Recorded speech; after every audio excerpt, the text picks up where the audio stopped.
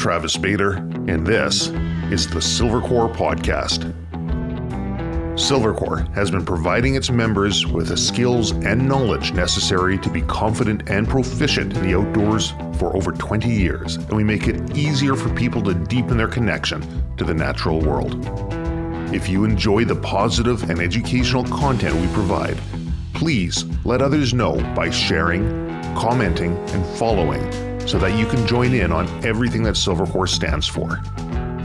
If you'd like to learn more about becoming a member of the SilverCorps Club and community, visit our website at silvercorps.ca.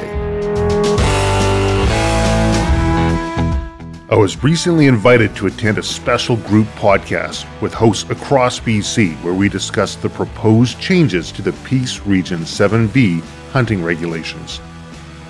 These regulations will have the effect of setting precedent. We want to ensure that they are properly thought through and implemented. Please check out the show notes for links where you can learn more. So this is a giant, I've been calling this the Super Podcast, but this is a giant podcast with a whole bunch of guests or a whole bunch of hosts of podcasts around our province here. We had started a group chat and had been talking about the proposed regulations in size 7B that are going on right now that have to do with moose and caribou. And basically this is going to be all of us hosts from the different podcasts talking about what we think, and we're kind of trying to show our combined opposition to this proposed bill or proposed regulation, right? So I will throw this thing over to, actually, let's all go around the room. Let's start with Kevin from Focus and let's introduce ourselves here. Right on. Yeah. Thanks, Ty, for setting this all up. That's awesome, buddy. Good to see all the podcast hosts from BC up. It's pretty awesome. But anyway, Kevin Toy, I got the Focus Hunting Podcast. I'm coming at you from Kelowna, BC. Awesome. And then let's do Come Out Heavy, boys. All right. Yeah. Thanks for having us on. Devin Gassoff speaking here, Come Out Heavy Podcast. And I'm coming at you from South Slocan, BC. And I'm Curtis Gassoff, and I'm co-host of Come Out Heavy Podcast, and I'm coming at you from Quesnel, BC. Wicked. Then Jay? Yeah, Jay Nickel, host of The Mindful Hunter at Vancouver, BC. Then we got Nolan. Hey, I'm Nolan. I'm in North Vancouver here, and I co-host the Beyond the Kill podcast. Then we got Kyle and Greg. Yeah, thanks, Ty. Kyle Stelter, Talk is Sheep, podcast for Wild Sheep BC, and I'm in Victoria. Hey, Greg Rensmeg, actually the only one here not a podcast host, the secretary for the Wild Sheep Society of BC and the chair of the Government Engagement Committee. So I'm the one clogging up all your feeds lately. There you go. And then Dylan. Hey there, it's Dylan from the Eat Wild Podcast, and I'm joining you from Vancouver on the traditional territories of the Squamish, the Tsleil-Waututh, and the Musqueam First Nation. There you go. And then Aaron. Hey everybody, it's Aaron. I feel like I'm coming from way up north compared to all of you. I'm representing straight out of Dawson Creek in northern British Columbia, and I've got coming from Coeur d'Alene Sporting Goods and Hunt Hard Talk Free Podcast. And then Travis. I see you saved the best for last here. Well, I think I was going last, so yes. Hi, thanks for having me on the podcast. Travis Bader, host of the SilverCorps Podcast. Right on. And then me, I'm Tyler from the Wilderness Locals Podcast. So, and then I will turn the floor over to Jay here, and we'll get this conversation going. Yeah, right on. Thanks a lot, Ty. So I think in order to just set the stage, just for everybody listening, just to clear up what is going on, and keep things pretty high level, because I do think there's a lot of intricacies in the topic that we're about to discuss. And I think it's wise for us to talk about the things we know and don't talk about the things we don't know about. So in response to a Supreme Court decision that was made that involved the kind of hunting options and hunting rights of a particular First Nation band, the province has proposed significant changes to the hunting regulations. in Region 7B. And these would primarily result in, a 50% reduction in moose harvest, all moose going to an LEH, and caribou being shut down in 7B as well.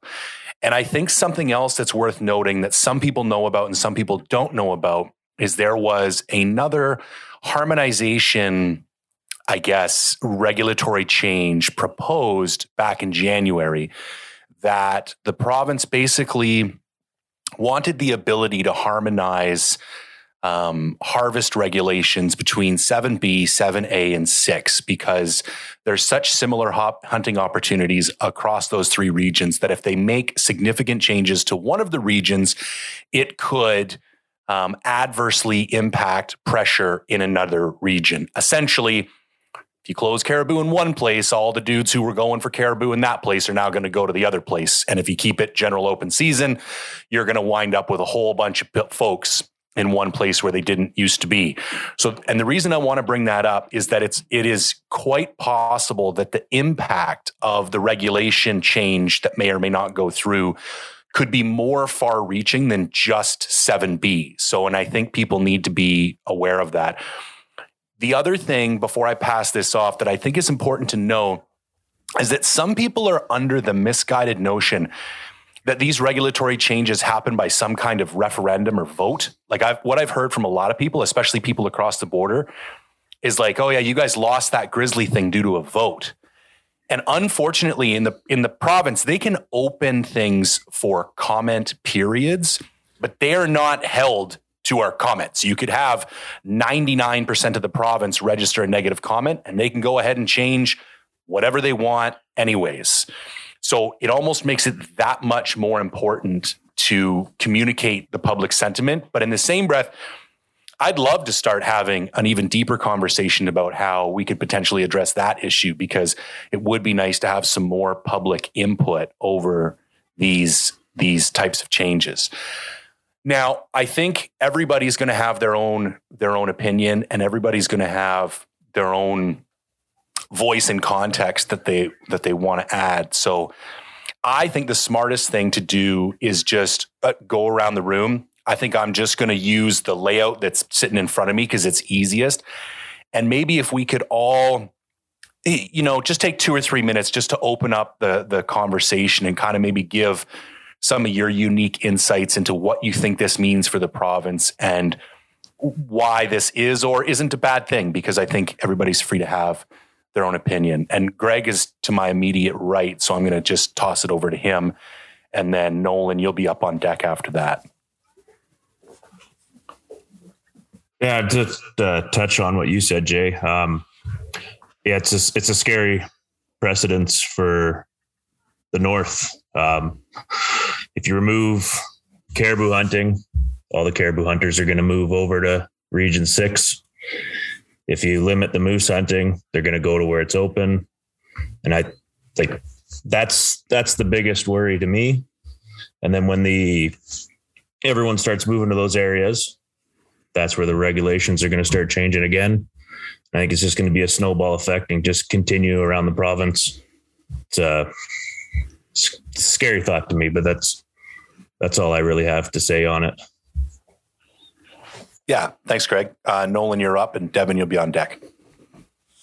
Yeah, I think, for me, I think it's more of a far-reaching concern than just our hunter opportunity. And I don't know, maybe this isn't the most popular view on it, but I think what's more concerning than that is sort of what our government is doing is they're showing us that there's a lack of commitment to wildlife management, and there's a lack of commitment to conservation, and there's a lack of commitment to the Indigenous communities. And so I think what we need to be focusing on is not necessarily the message that we're losing hunter opportunity, because I don't think that really resonates throughout the rest of the province or even the rest of Canada. For a lot of people, that's seen as a very singular issue. And then there's a lot of people, particularly in the city, that they're not going to grasp it. They're not going to engage in it. There's enough stuff going on in their lives that it's not a strong enough message. And I think, beyond just losing, opportunity on moose and then having that span into pressure elsewhere and on caribou, I think it's very troubling for us to watch this happen within the province, because what it's showing us is that, we can fight amongst ourselves, whether that's against the outfitters or whatever, or saying to the government, we need more opportunity. But at the end of the day, if we don't stand up for the actual environment itself and push back against industry and that kind of resource extraction that's unsustainable, I don't think we're going to have any wildlife left to be, basically fighting over. Yeah. Thanks, Nolan. Well put. I'll toss it over to you, Devin, and Kevin, you're on deck. Yeah, I mean, to kind of build on what Nolan's talking about, and it kind of goes without saying with most of us, and I think most people that are as passionate, we fight about everything. Like, we fight for all of this, right? Like all of us sitting here, there's not one of you, and there's a whole handful of other guys, like Tanner from Frontiersman's a great advocate for this. Like, we have all these things, and we always care, but we have guys that are like, well, I've never even been to Region 7. And I think that's like the number one thing that I try to drive home, because I'm down here in Region 4. I grew up in Region 5. And you got to remember that if they don't care about that, they're going to easily move into the next one. We've talked about the Region 4 LEH, the sheep. That one too is the same incidents. What else is next? Like, what's going to be the next closure that we just don't see, that they're already making these deals? They already see an opportunity to do this again. And I think that's the big one that I've been trying to wrap my head around, and also just pass off as much to people who are asking and friends and what my thoughts are on it. I mean, that's kind of my broad thought on the whole process, and holding the government accountable is number one. Whether or not this decision has any science that can back it, which we're not seeing, that's just holding them really accountable for these decisions and why they're making them. I mean, that's my first thoughts on it. Yeah. Thanks, Devin. Kevin, I'll throw it to you, and Kyle, you're up next. Yeah. This issue is definitely multifaceted. And I think Nolan, he hit the nail on the head there, and so did Greg and Devin. I mean, what you touched on there, Jay, the issue of, Region 7, 7A, 7B, Region 6, all following the same path. That's just, I grew up in Region 6. I hunted Region 6. That's where I started hunting. And to think that,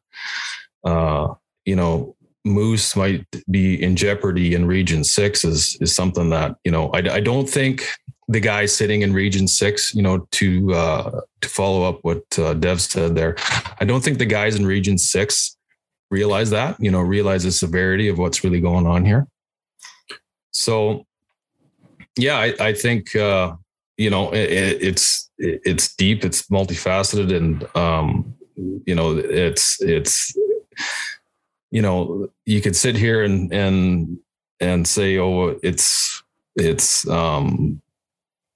getting taken away from hunters. It's when other people can have the same rights. But I mean, it's by design by the government. I mean, the government's the one that's not putting the resources into wildlife management. They're not doing their homework. And I think if we're not careful here, it's really going to affect us all. Yeah. Thanks, Kevin. All right, Kyle and Dylan, you're on deck. Thanks, Jay. The thing that really gets me fired up about this is, when is the government going to make wildlife a priority? And I just feel that time and time again, we're seeing wildlife as a bargaining chip for a number of issues and this is a classic example, and we'll dive into that a little later, I think, on why this is happening. I don't think this has anything to do with hunting seasons or regulations, or it's about is wildlife a priority? And we have to ask ourselves, is seeing wildlife on the landscape a priority? And if it is, we actually have to treat it like it is instead of a bargaining chip, and that it's going to be used for resource extraction or, and, you know, we're the Wild Sheep Society BC, so we advocate for wild sheep, obviously, but we care about all wildlife. And this is a moose issue. This is a caribou issue, but last week it was a bighorn issue in Region 4. And where's it going to be next week? So, you know, that's my big concern is when does wildlife matter? And when are we going to start focusing on the root cause of diminishing wildlife populations and start focusing on that instead of just saying, you can't hunt there, you can't do this or can't do that. So that's my craw. Thanks, Kyle. Okay, Dylan, you're up, and Aaron, you're on deck. Right on. Thanks for that. And Nolan, I like where you went there. And I think that's kind of the key message is this is about, you know, landscape management and priorities. I did a podcast with Spencer Greening, who's from the Simpson territory and has been in land management with his nation, and with Jesse Zeman from the BC Wildlife Federation last night, or went out today. But that conversation was super interesting because, well, Jesse's pretty well spoken on this stuff and is at the center of the issue as well as, and Spencer is an academic in this world and thinks about this stuff and speaks to these challenging topics and provides perspectives. That's a good place to start if you want to do a little deeper dive. But the piece that, you know, in researching the podcast, like, you know, so this is a court case where the Blueberry First Nation took the government to court for infringements on their treaty rights, and that in their treaty they are able to continue to have their way of life, which involves hunting, trapping, fishing, clean air, clean water. That's captured in their treaty rights under Treaty 8. And the cumulative effects of oil and gas exploitation have removed that ability for the Blueberry First Nation people to practice their way of life. And there's one stat that you can't walk 250 meters in the Blueberry traditional territory without bumping into a cut line. So that, like, that the impacts are significant. And now what that means to me is that, like, as a hunter and someone whose way of life relies on wildlife and healthy ecosystems, that, like, our way of life is threatened by the resource extraction and the cumulative effects of resource extraction. In this case, the Blueberry First Nation were able to take the government to court for the infringement on their way of life and the loss of way of life. The challenge for us and the frustration for all of us, and this was what Jesse spoke to in the podcast, is it said that as resident hunters, we don't have the ability to take the government to court for infringement on our values of fish and wildlife values being taken away. And that's something that, you know, Kyle's frustration and the work he does, all of us are frustrated by how we just cannot make wildlife a priority. And how do we tell the government that this is a priority? And going back to where Nolan is talking about this, like, we need to be able to tell a story it's not about moose allocation or reg changes. This is about the priority, not that the government not taking care of ecosystems and the wildlife, and ultimately all the people that depend on their way of life for those ecosystems and wildlife. So I'm hoping that we can tell a much more, or challenge the government to see things and tell stories that people understand what this is about. It's not just about a regulation change. It's about where our priorities are as a society. I'll pass it to the next person. Thanks, Dylan. Aaron, you're up, and Curtis, you're on deck. Thank you very much. You guys have pretty much knocked it out of the park, hitting all the major points here. I just got out of this, went through the same process with the caribou, with the CCCR, Concerned Citizens for Caribou Recovery, and went down the same sort of path, hoping that we'd be able to the people would have a say in these decisions being made, as opposed to just the government and the First Nations. I thought everyone else needed to be represented as well, as we all are here for the same reason. We're all here for conservation. That's the number one thing. None of us want to see a species wiped out, and we all want to see animals here for our children to hunt down the road as well. So first and foremost, I want to see the moose numbers up where they need to be as well, but we need to focus, like you all have pointed out, on the science. We need science-based research to make these decisions, not just a knee-jerk reaction overnight. Boom, we're just going to shut down all moose hunting. Well, let's do some counts. Let's figure out some other methods that we could come up with of proper data, as opposed to what the NDP have done now time and time again. I mean, the consultation process is another thing that I find quite frustrating. I don't mean to be the negative guy here just because I just came through the process on one species, now jumping into another species.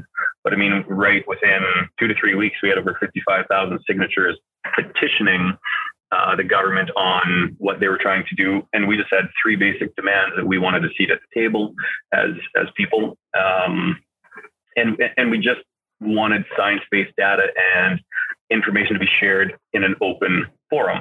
And 55,000 signatures in 2 weeks, and it meant nothing to the government, basically. Like we were trying to kick the hornet's nest, and to no avail. It's ended poorly, I'd say. But again, we all want conservation. We all want to see the species continue to move on, and we need it's got to be science-based. You guys have all kind of hit all these talking points. So I'll shut up from this point on and I'll be that negative guy just jabbing. And yeah, I agree. No, it's good. Thanks, Aaron. All right, Curtis, you're up, and Travis, you'll be on deck. Yeah, there's not much more I can say than what all you other guys have said already. Kind of running out of things to talk about, but the science-based thing is, for me, that means everything. Like if you're using the wildlife and regulations to buy votes or to buy more rights for exploration or whatever, we're taxpayers, we all live in the province, we're voters, we should all have a say. And to do kind of a backdoor deal type deal, like what happened, I think, I don't know. What can you do if it's falling on deaf ears, right? You could send the truckers to Victoria, but I don't know if that's going to make any difference. But it's frustrating being a resident hunter, and the grizzly bear thing. I talk about that still, and I heard it before it was happening. And when it happened, so many people were just in awe. Like, I can't believe they did that. Well, it starts there where it doesn't ever end. Once they take one thing, it's going to go to the next thing, and then it's going to go to the next animal. And I would like to see more information behind it. Like, if you're going to close it down and go to LEH, well, what are the numbers behind that? Like, if they're going to give out 10,000 draws or something like that, well, then your odds are pretty good. If you want to hunt that area, maybe you'll get a draw. But where's the information behind all this? I haven't seen it. I don't know really much more to say because you guys have all kind of hit it out of the park. Thanks, Curtis. Travis, you're up, and Ty, you'll close it out before we open up the floor. Yeah, I'm going to follow Dell's lead there. Really, I mean, we're a very small sampling here of hunters in British Columbia, and we're all echoing the exact same things. Like Devin says, hold the government accountable for what's happening here. It's a very important thing. And I think that's where most of the hunters within the province are leaning towards. I mean, when Dylan's talking about the treaty rights, essentially the lawsuit that came through says, the treaty rights to practice or lifestyle will not be forcibly infringed upon. And it wasn't one or two different resource extraction events that are causing the infringement upon the Indigenous rights, but it's a cumulative effect of all of these. And they recognize this in the courts. Yet, from my understanding, nowhere in there do they talk about the resident hunting. Yet that was what the province went to in order to essentially take that next step, take that move to say, look at what we're doing. Look at how we're showing that we're going to give something here. And it's just a very bad precedent because there will be more lawsuits like this one. And there will very likely be similar results as we go through. And if we don't look at the science when we're making our decisions now, and we make poor decisions as we move forward, it's just that much easier to make the same poor decisions as we keep moving. So there is a need to take a very scientific look and a very reasoned look at why our decisions that we're making now, which are going to impact everybody and impact the wildlife, which impacts everybody, are being made. That's essentially echoing what everyone else here has said. Yeah, thanks, Travis. Over to you, Ty. There's two major things that I've realized in the past, 5 or 6 days. What are we at here? I think we're 6 days into this. The first thing is that hunters in BC, resident hunters as a group, there's 110,000 of us, and we cannot show up. We just don't show up. Like, we've banged on every door, shaken every tree. And I mean, I would be shocked if there's more than 2,000 signatures or opposes on this thing right now. Which is just shocking to me, because it's like, we have this social obligation as hunters to be conservationists. And like, I mean, you guys know from chatting with me privately and stuff that I started hunting as an adult. And when you start hunting as an adult, you go through this whole thing of everybody around you wants to know why you're hunting. Why are you doing this thing? You're going to go out and shoot an animal. It's this whole snowballing thing. And because of it, you get all these built-in answers, right? You're like, well, you have to explain conservation to every single person you've known your entire life that doesn't understand why you do this thing. So like, when this stuff comes up, you look at it, right? You look at these proposed regulations and you go, there's no science here. There's nothing to back this stuff up, right? And as a guy that started hunting later in life, and having to learn all this stuff secondhand, you just kind of look at it. You look at it so dumbfounded, and you're like, how come everybody's not running around with their hair on fire? Like, it's just insane to me that people aren't screaming from the rooftops outside of our small niches, of Wild Sheep Society and BC Wildlife Foundation, and SCI entered the chat today, right? Like it blows my mind. So that's one of my big takeaways from this thing, is that the call to action is here, and we need people to get fired up about it and get to work and it's not that much work. It takes 2 minutes to sign this thing, but also be active and talk to people about it. And then the other component of it is the science side. Like Travis just pointed out, right? Like, we need to hold the government accountable for not following anything that they should be in terms of managing our wildlife. I mean, everybody covered so many great points going through this, but I could go on a rant about how frustrating this whole thing is, watching it as an average dude inside of hunting, seeing nobody jump in, right? Ty, and I think I heard a lot of guys say we need to hold the government accountable, and you kind of mentioned there's 110,000 hunters in BC. And, why they're not screaming from the rooftops. I think it's that lack of response and communication you get from our government back to us that deters a lot of people. Do you know what I mean? Like, how do we hold the government accountable? Like, how do we? I don't know. Do you know what I mean? Like, what's the step? A lot of people don't know the steps to take to do that. Mm-hmm. Dylan, you wanted to jump in here? Oh yeah, Dylan. Yeah, well, on that note, exactly. And I do work for government, and I spend a great deal part of my day writing in response to letters that come in around people's park management issues. And it's kind of incredible. There is a way of communicating with government, and that's to write letters to the minister to say, hey, this is important to me. This is why. And we have a responsibility as public servants and the minister to respond to those letters.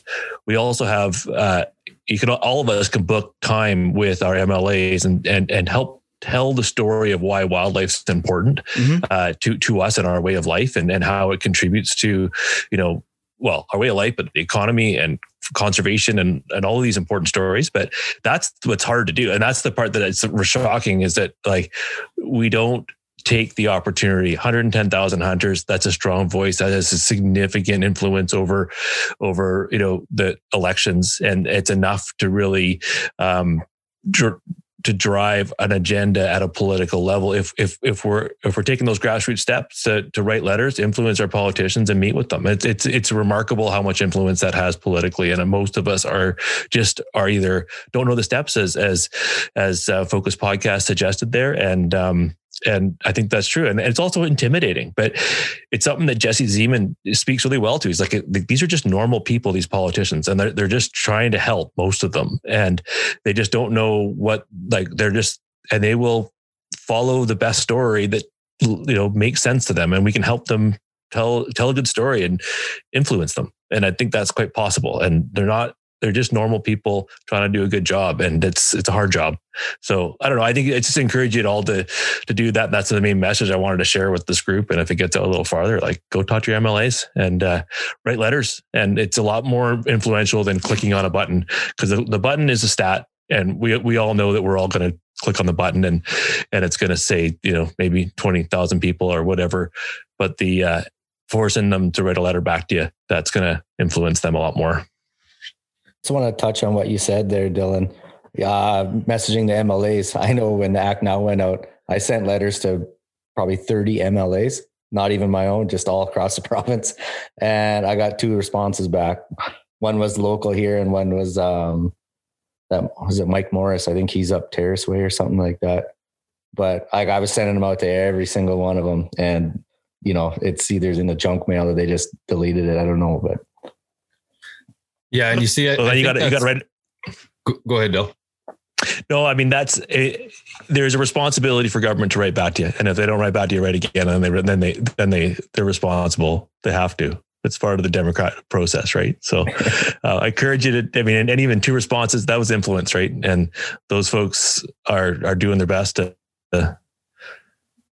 try anyways. But I have more of it's kind of a question and maybe a thought. And Dylan, you might have insight here. I mean, Kyle or Greg might be a good lead in here too. And we can do it. So say we get 100,000 hunters on board, and it does it, and it sways somebody.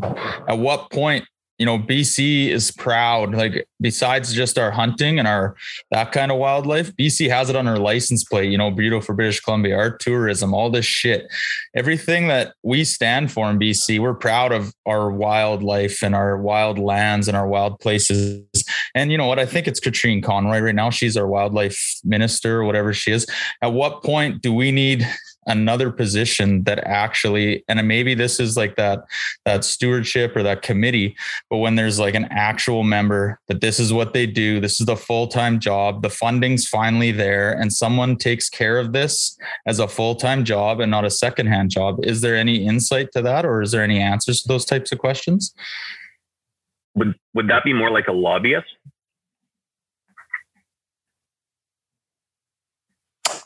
I think so. I mean, this is more of a posing question than anything I had an answer to. It's something I think about is when we can get everyone on board, but is it not going to make a difference unless someone's on board at the government level, fully supportive of us? We get to vote them in, or the government votes in. There's another minister, another position to be filled. Is that not the case? Let's throw it to Kyle here. Yeah, thanks, Ty. Actually, ironically, Dev, they just changed ministries, literally. In fact, they're in theory not active until I think April 1st. But if you actually look, they've changed titles. So Katrine Conroy is the Ministry of Flynn Rowe right now. But effective April 1st, she changes to exclusively forestry. So there's a new ministry that's dedicated to forestry. And there was a big restructure. It was pretty significant. It was quite a long process. And the new process is even more confusing. And I've talked to a lot of people in government. I sit on the provincial hunting and trapping advisory team through the Wild Sheep Society BC. And the new structure it didn't give me a lot of confidence going forward. I'll say that the new ministry and the way it's structured is complicated, and maybe it's going to work out fine. I can't say right now, but the interesting thing is when you've seen the sort of the flow chart of things, I had a hard time of actually finding the word wildlife in there. I could find forestry, I could find natural resources, I could find, reconciliation, all important stuff. But the word wildlife was buried so deep in it. And that, again, gave me more cause for concern. So, yeah, it would be nice if there was a Ministry of Wildlife. That would be really, really encouraging.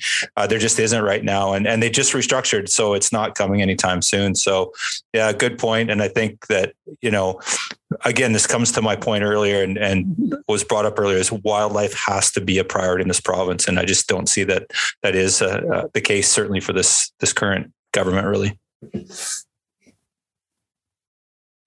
Thanks for that, Kyle. I don't want to take this thing off the rails, but the one thing that's really become clear to me, specifically over the last 2 years and then really over the last 6 months, is there's a lot there's a lot of areas as a Canadian where I thought we had a certain amount of power and a certain amount of input about how things were done and carried out in our country.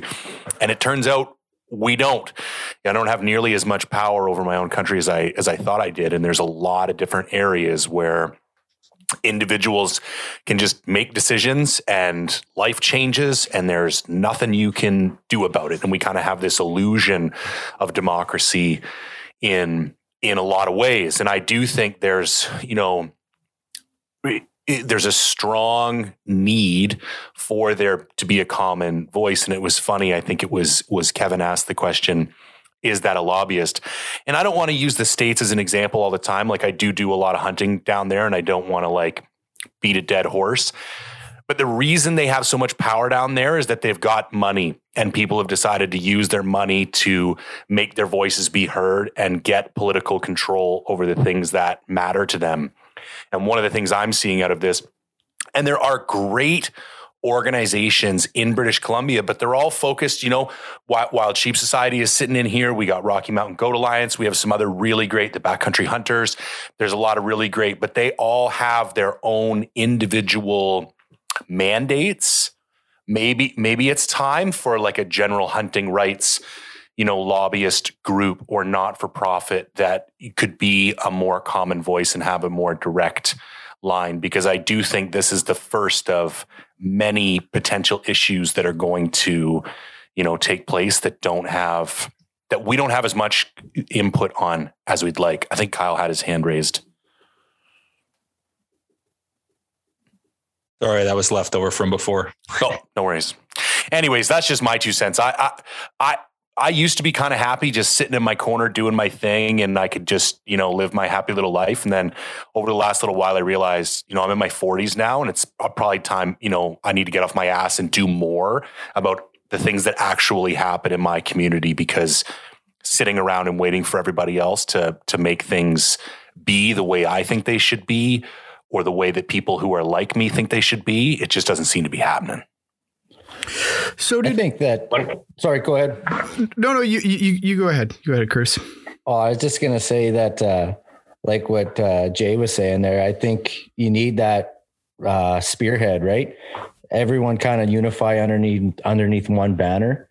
I don't know how that all sorts out between all the different Wild Sheep Society and Rocky Mountain Goat and all the other societies there is out there. I know there's lots. But I do think that is something that we need in BC. And I think you need a front man. You need a face of the organization that kind of blankets over top of all the other organizations. And you're going to have to draw funds because you're going to have to pay somebody to be in there like a lobbyist to get in there and advocate for us.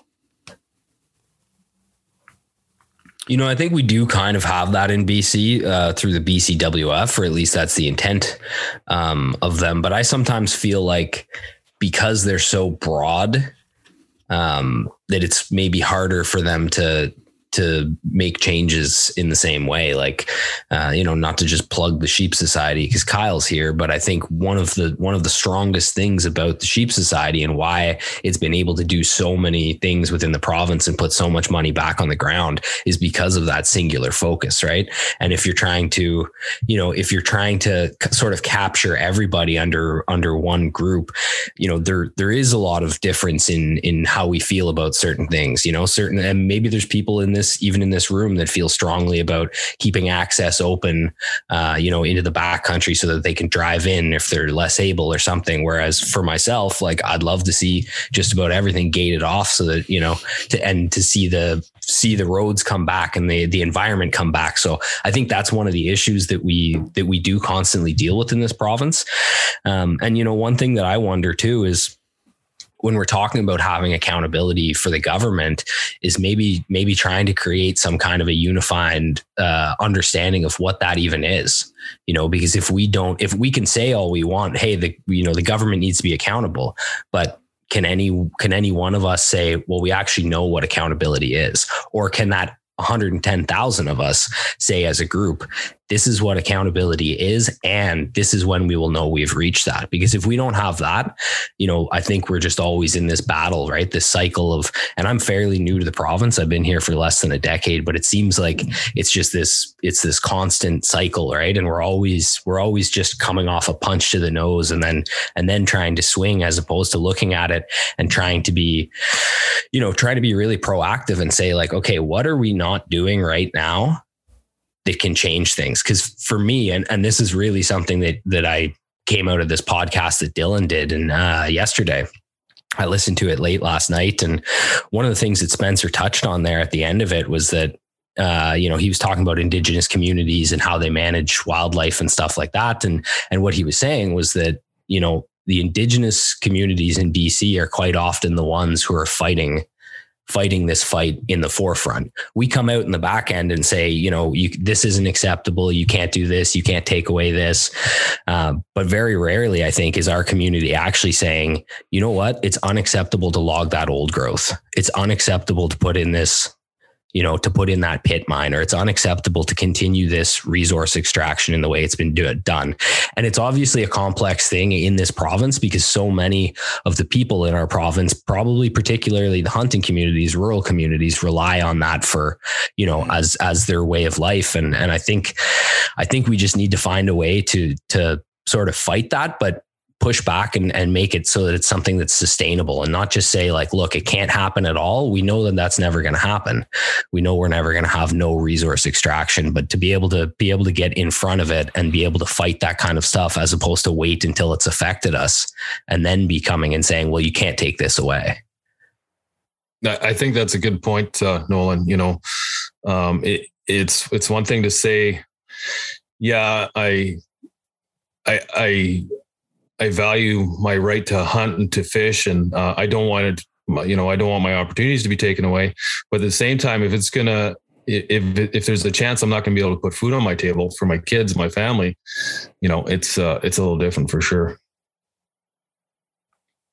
Well, does it kind of go to like, if you were looking at it, like if you simplified what we needed, could you just say we need someone to hold the government accountable to always have science-based decisions like that? When you say it's too broad of a, like Kurt kind of mentioned, like, well, I don't know what that looks like because, there was good points that the Wild Sheep Society of BC gets a lot of stuff done because of their narrow focus and they get it done. Well, really the biggest thing we need to start with is one body. It doesn't even have to be a group. It needs to be a person, or maybe it could be a group, but all they do is hold them accountable for every decision that is being made when it comes to our wildlife is science-based. And that's like your first simple approach to it. And then from there, if it gets to something, well, then that's what it is. And obviously that's easy to say and a lot harder to do, but I mean, you always got to start at the simplest thing. Isn't that I think to have that. Go ahead, Dave. I was just going to say, isn't that the responsibility of us as hunters as a whole, though, right? To call out bullshit when we see it. Yeah, I was gonna add in there. I think it would be most effective to have somebody in that with that power have a seat in government. Now, yeah. It was a while ago when this happened, but I remember the Liberals. They amalgamated. I think it was Kyle might know this better than me, but they amalgamated wildlife and land resources together to be one big super resource, or they said at the time it was going to have more power because they would be concerned about one thing over the other. They can kind of worry about both of them, but obviously that didn't work. So let's throw it back to Kyle here. Thanks, Ty. Yeah, the thing is that concerns me is we all I think on this call, we're all going to sit here and espouse science-based wildlife management. It's one of the 7 tenets of the North American wildlife model. But I can tell you for certainty that there's a lot of people that don't think that way. And there's people that are advocating for the government with voices, a lot of voices that are saying that they don't support that. And there's people that are saying that model has to change, is that it's broken. So I agree. It's really important, but it's not even that they're not following the principles that they're supposed to. They don't even believe in those principles, some of those people. And so they're getting advocated every single day. And the wolf call in Northern BC is one classic example of that, where There's groups out there that are saying wildlife management should not be based on science. It should be based on emotion or opinion. And there's a lot of that. So it's something that, we have to turn our mind to too, that we are a small minority of hunters. Again, that's why all 110,000 of us kind of get our shit together, because there's a lot of people out there that don't believe the same things we do, even just when it comes around to science-based wildlife management. So it has to start there. I saw one today that is kind of a little bit off topic here, but I saw one today that would inform the non-hunting public. I just put it in my story on Instagram. It's hilarious. Somebody sent it to me because they know I'm into elk. This person's a non-hunter. It was like a CBC article about how the Roosevelt elk herd has been spotted for the first time in 100 years since being extirpated by hunters in the area. It's like, it's a transplant herd. There's a legal season on it right now. It's like, it's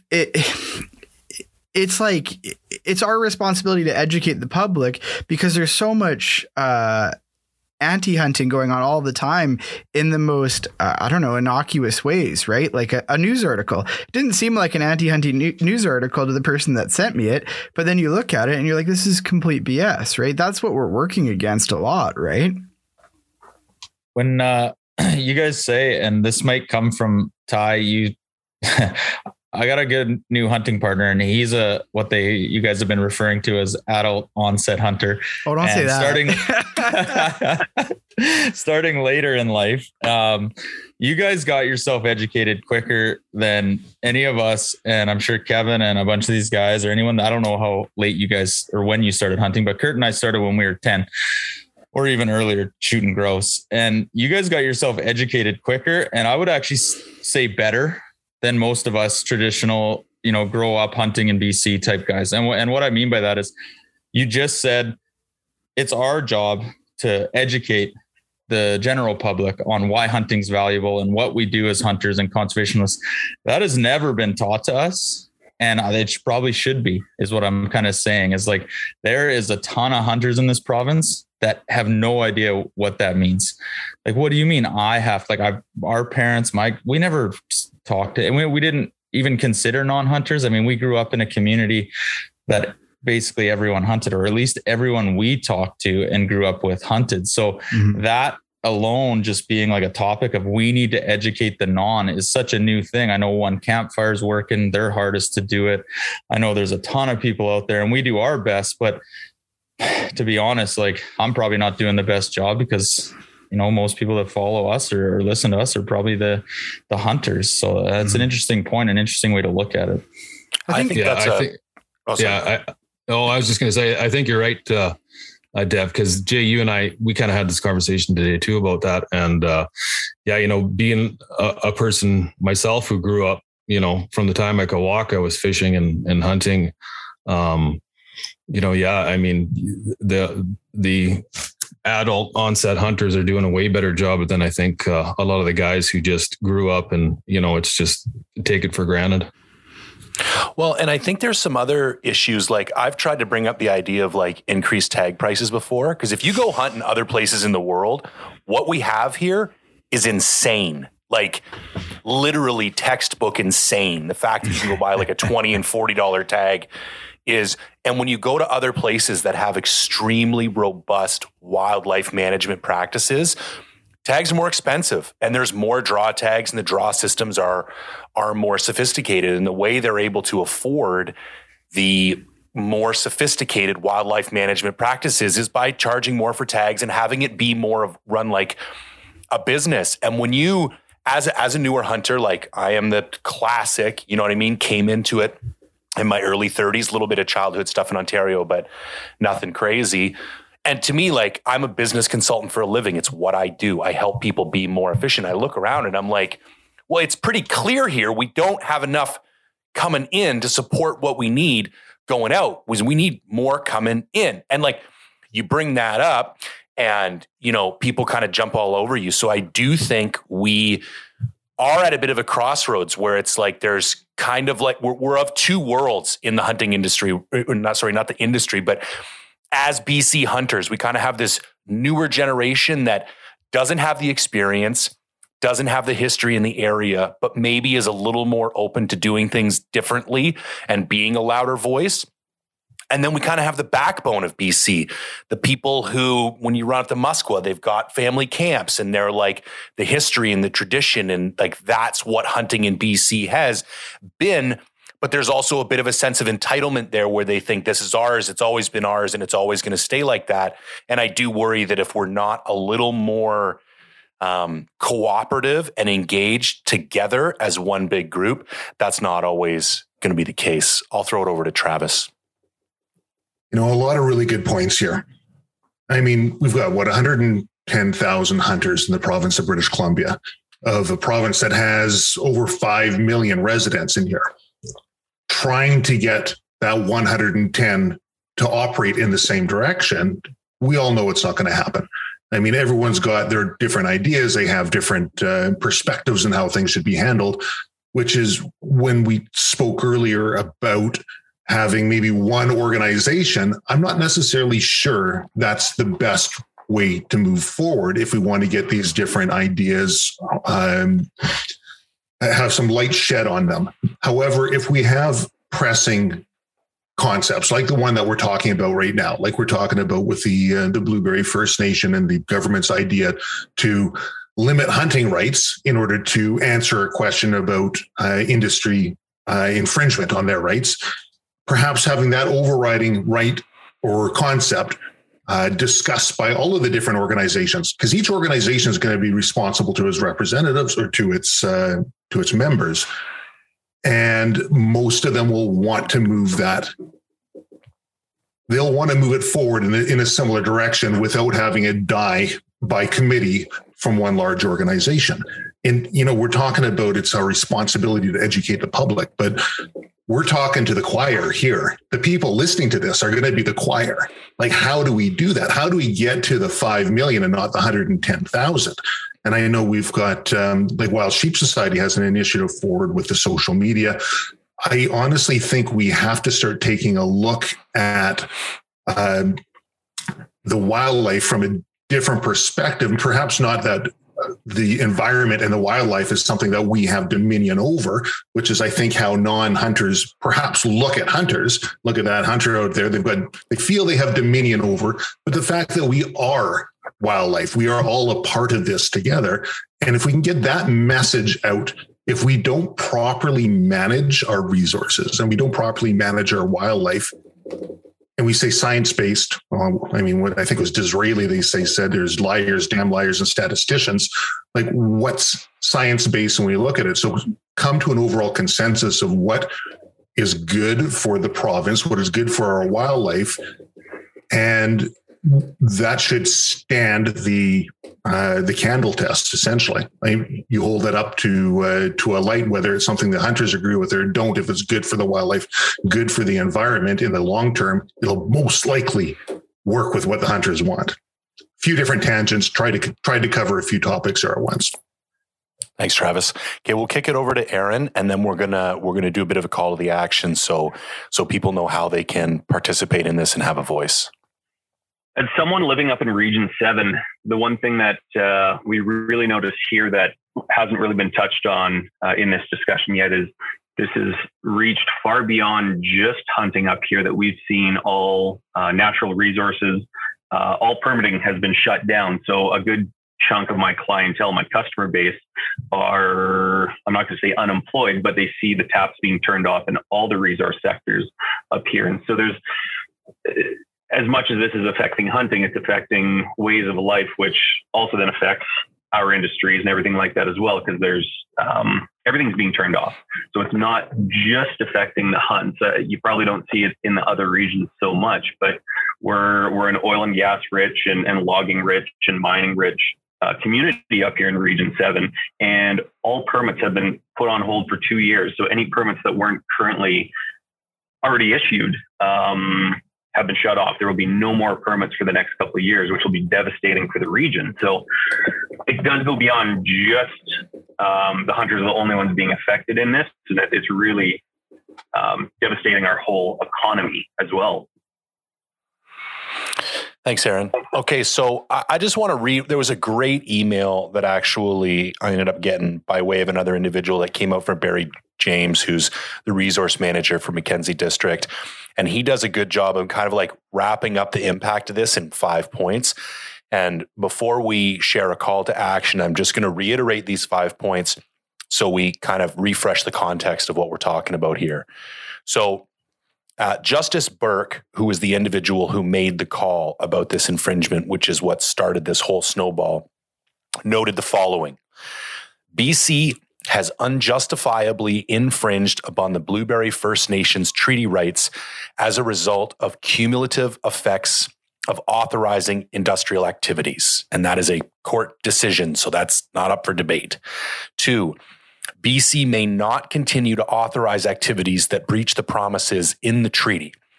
That's what Aaron was just talking about the permit freeze. And BC chose not to appeal this court decision.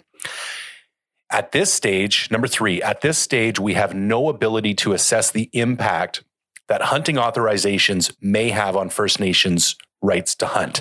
And this goes to what, Devin keeps driving home. There is no data that supports this at this point. May be true, may not be true. We don't know. Number 4, hunting is one of the most important matters for all Treaty 8 nations, and it's important to address impacts to those rights. And I don't think any of us would argue that point. It's how we address those rights that we want to participate in that conversation. And finally, as a result, the interim measure that is proposed would be a 2-year plan to reduce moose hunting by 50%, close caribou, and start a path to co-management with Treaty 8 First Nations.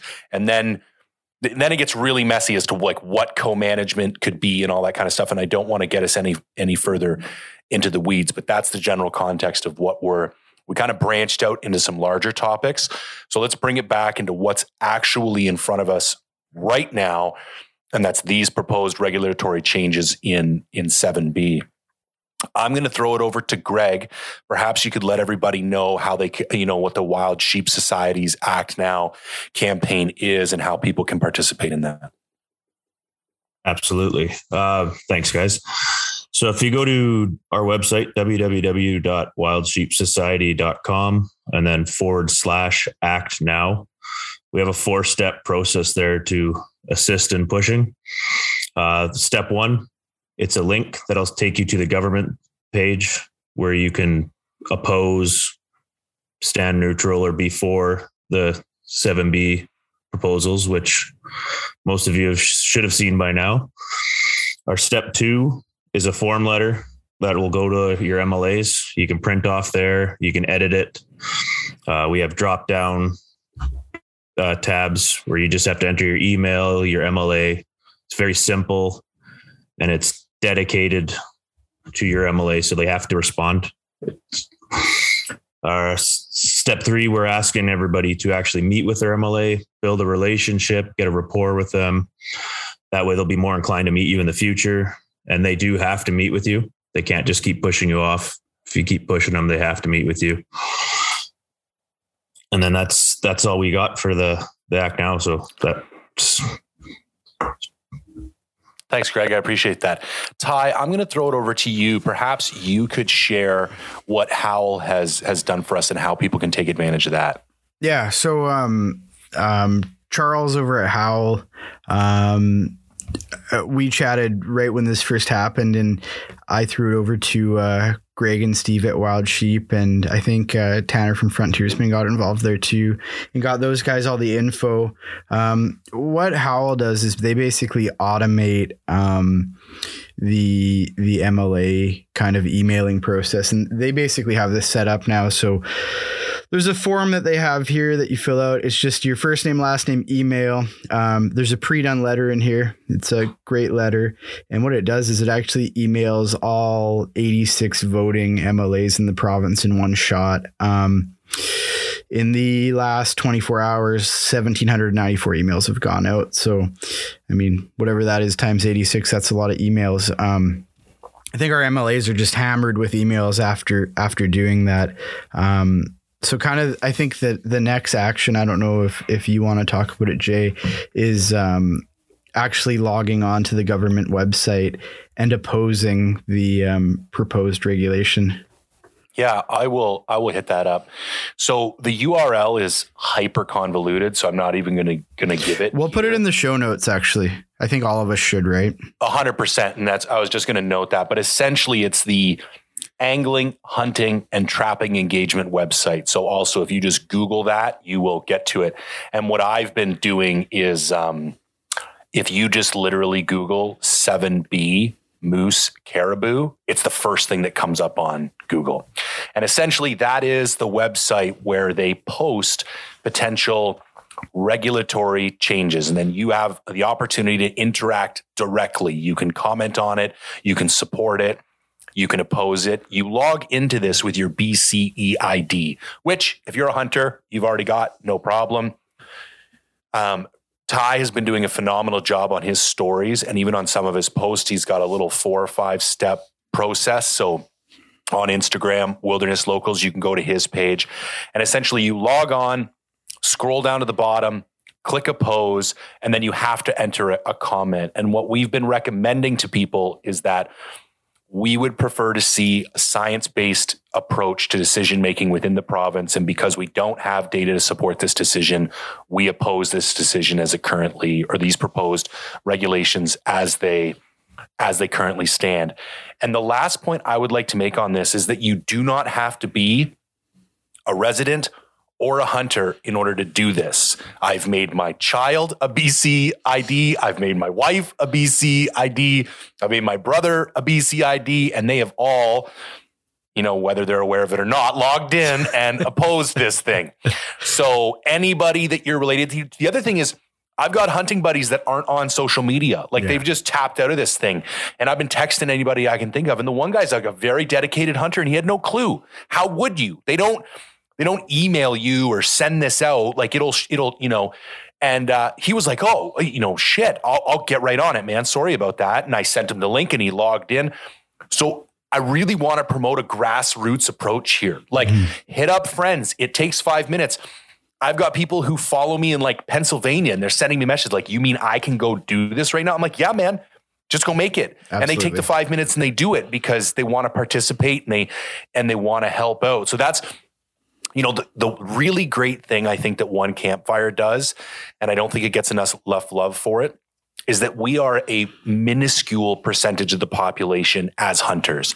And although the recruitment drive is good, we will never recruit enough hunters in order to be a significant element of the population. But what we can do is get the fence sitters, the people who are non-hunters, but still respect and appreciate our way of life, to help us and to be our allies in this. And I think that is a much more likely path to becoming that large segment of a population that has a voice that's loud enough to actually have an impact. So that would be my last call to action, is reach out to your friends and family, ask them to take 5 or 10 minutes out of this day, because we could literally double or triple our impact without having a single new hunter come to the table, just by asking the people who care for us and support us to participate in this struggle with us.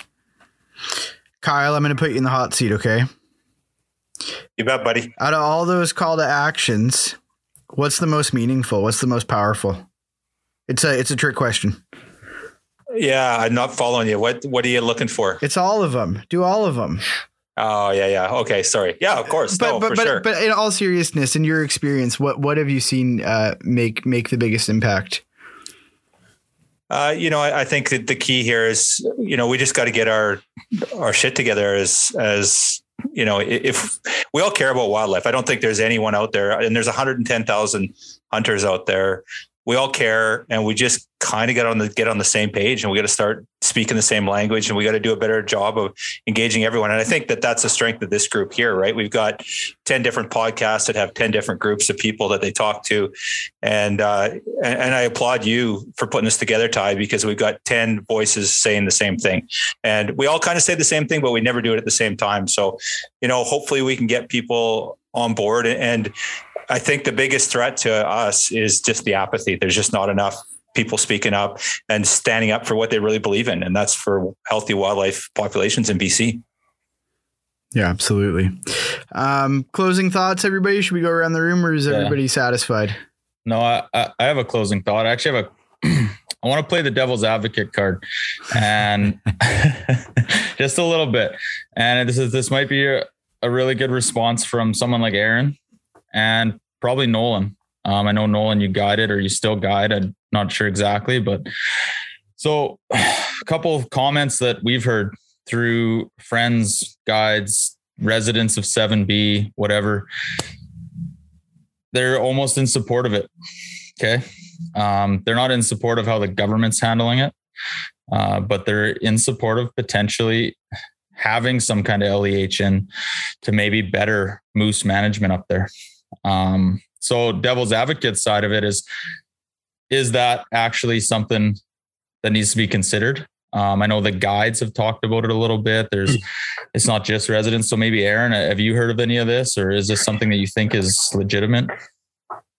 My honest opinion is LEH isn't the only method to manage these sorts of things. I mean, we could go back to something, I don't remember how many years ago it was, but like with sheep hunting, where it was, if you successfully harvested a creature, boom, you're shut down for the next 3 years or 2 years or whatever that could look like. And I mean, anyone can go out and buy a tag this year and go out and hunt moose.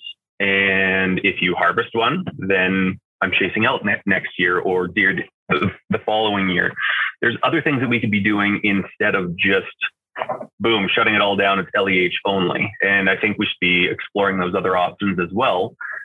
But we need to know what numbers are when we say a 50% decline in the moose kill or harvest or hunt. What does that actually mean when we look at the cold hard numbers? So, I mean, you can go out 5 minutes from town here in Dawson and see very large herds of moose right now. From what I see in my backyard, now don't come chasing critters in my backyard this season just because I'm throwing this out there. The numbers are not drastically down on moose in this region, period. Is there a lot more added pressure lately? Yes. Has industry drastically affected it? Yeah. Stewart Lake area used to be the thickest moose population in the world. And that's definitely been, you can't go take 100 steps without crossing another cut line or pipeline or wellhead. It's definitely affected it. So, but a complete shutdown to me isn't the answer. Are there other things we should be looking at? For sure. Yeah.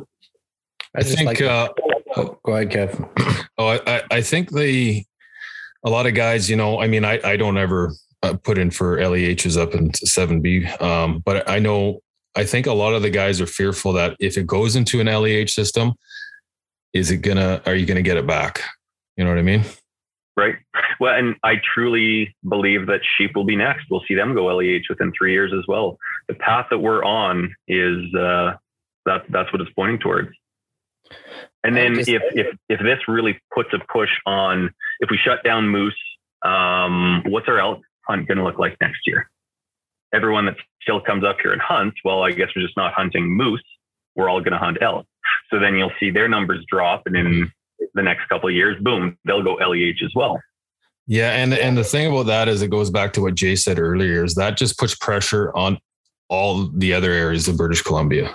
Yep. So if I could touch on that, Devin, I do still guide. I spend basically the first week of July through the middle of October every year in northern BC in 7B. And I'm very fortunate to work where I do. We don't really see a lot of resident pressure, and certainly for moose, it's kind of limited. We're all horseback, and there isn't a lot of lakes where we are. So where that pressure comes in is very concentrated, and it's actually not. We just don't hunt those areas, right? It's easy for us to hop on a pony and ride 30K into the mountains and never see anyone else. But I've heard some of that same sentiment passed around, not from actual guides, but sort of this idea from some resident hunters that maybe guides do support that. And obviously I can't speak for the GOABC or every guide in the province, but there's a lot of outfitters that could stand to lose everything on this. We're very fortunate. We're in a sheep rich environment, relatively speaking, certainly not as many sheep as some other areas.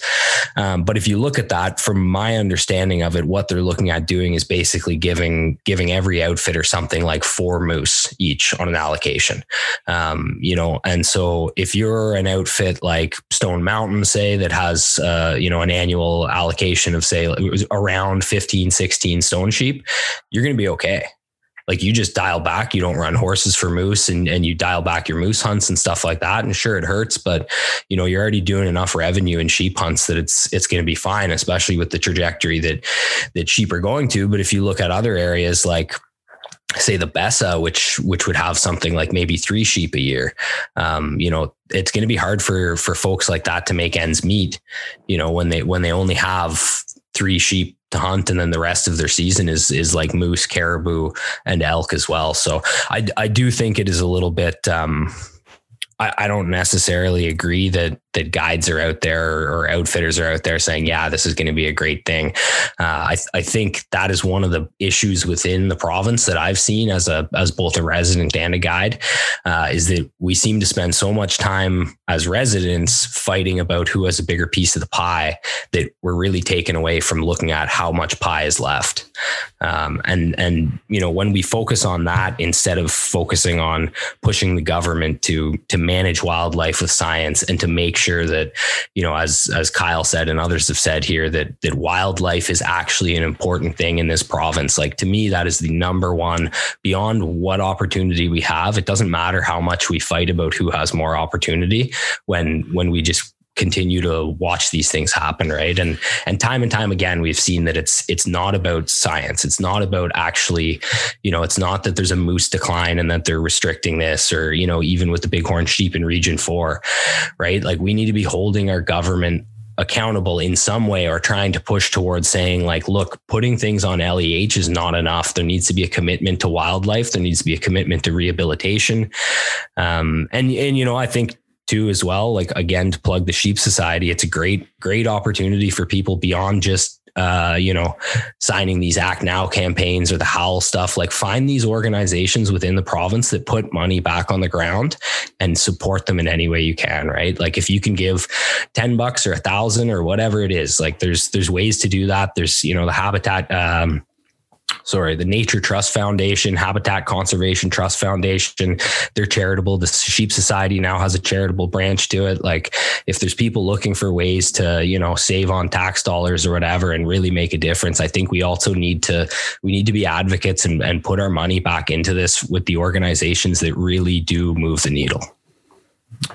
Absolutely, Nolan.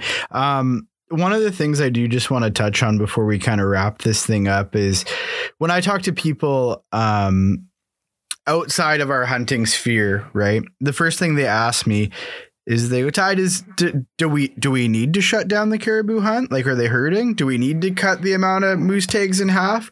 And to kind of speak a little bit to the point that you just brought up, Nolan, is like, I think a lot of us, we get so busy worrying about our piece of the pie, we don't know how much pie is left, right? So Jay and I have been sharing our obsessive compulsive notes, for a week here, and I'll throw it over to Jay. He's kind of got our kind of moose and caribou stuff that we've been compiling here. I know it came up earlier in this podcast and we kind of moved away from it, but I'd like to just kind of give the audience a scope of sort of where we're at right now. If you want to let her rip, Jay. Absolutely. Thanks, Ty. Okay. So the current population estimate is 60,637. Now, a sustainable harvest for moose. Yeah, for moose. And a sustainable harvest for moose would be 5 to 10% of that population. And if you had wolf control in those zones, you could go up as high as 15 to 20%. There's currently wolf control for caribou recovery in 12 different management units. So to put some numbers to that, a sustainable moose harvest would be somewhere between 4,800 and 7,500 in the Peace region. Currently, the government is proposing limiting the harvest to 635 animals, which is about 10% of what an arguably sustainable harvest target would be. So there's currently, as we've all discussed, no scientific support to close caribou hunting or reduce the model hunter harvest by 50% net loss. And just to put some actual like meat to those numbers, if we wanted to reduce the hunter harvest by 50%, you would need to have up to a 70 to 80% reduction in hunters. That would result in a 75 to 85% reduction in hunter days. And the potential economic impact to the region by not having those bodies up there hunting those days is estimated to be somewhere between $14 and $16 million to those regions. And for anybody who's been up there, there's whole communities that like don't see a whole lot of action. And really, there's probably entire hotels that only exist because of the money that they're able to make during hunt season. So we just wanted to put, those are numbers that we don't, that we do feel pretty comfortable sharing. And so I don't think it's a stretch that this is a pretty aggressive over response. So do we know how many animals were harvested this year or in the last season? How many moose? I think it was around 1,300, was it not? Yeah, it was 1,280 or something. I wish Dylan was still on the line because Jesse from BCWF actually did have that data on their podcast. They just did. It's less than 2%. Hunter harvest for moose in 7B is less than 2% success rate. It's insane. Yeah. And I think that's the number that I shared, like, because they want 50% less. And the way we come up with that being 635 animals is 50% of what they took last year. So I think there was approximately 1,270 moose taken in 7B. I got to look that up to confirm it, but that's my understanding of what went on. We're literally talking about less than 1,300 moose here that were taken, and that's the number that they want to cut in half. To me, that's what we really need to push out there to the masses. These are the numbers. It's come at them with cold, hard facts. This is where we're sitting. Yeah. Yeah, absolutely. So I think we've done a good job of getting everything out there. I'm probably not good to just kind of keep beating the same points. I think if anybody's got a burning desire to get something else out there, we'll kind of open the floor. But other than that, I want to reiterate real quick, Wild Sheep Society of BC, Act Now campaign. Go there, follow it. Howl for wildlife, howl.org. You can go there and hit up all 86 MLAs in a couple clicks of a mouse. And then the trapping, angling, and hunting website where you can directly register your opposition. So there's 3 different kind of courses of action. And then the 4th would be booking appointments directly with MLAs and getting friends and family support on board.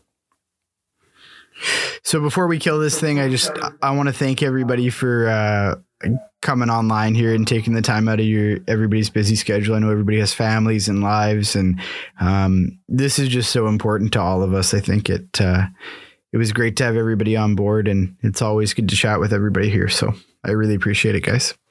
Thanks for putting it together. Thank you. Thanks, guys. Yeah, thanks a lot, guys. Cool. Thanks, everyone. Thanks, guys. Thanks for putting this together, Ty.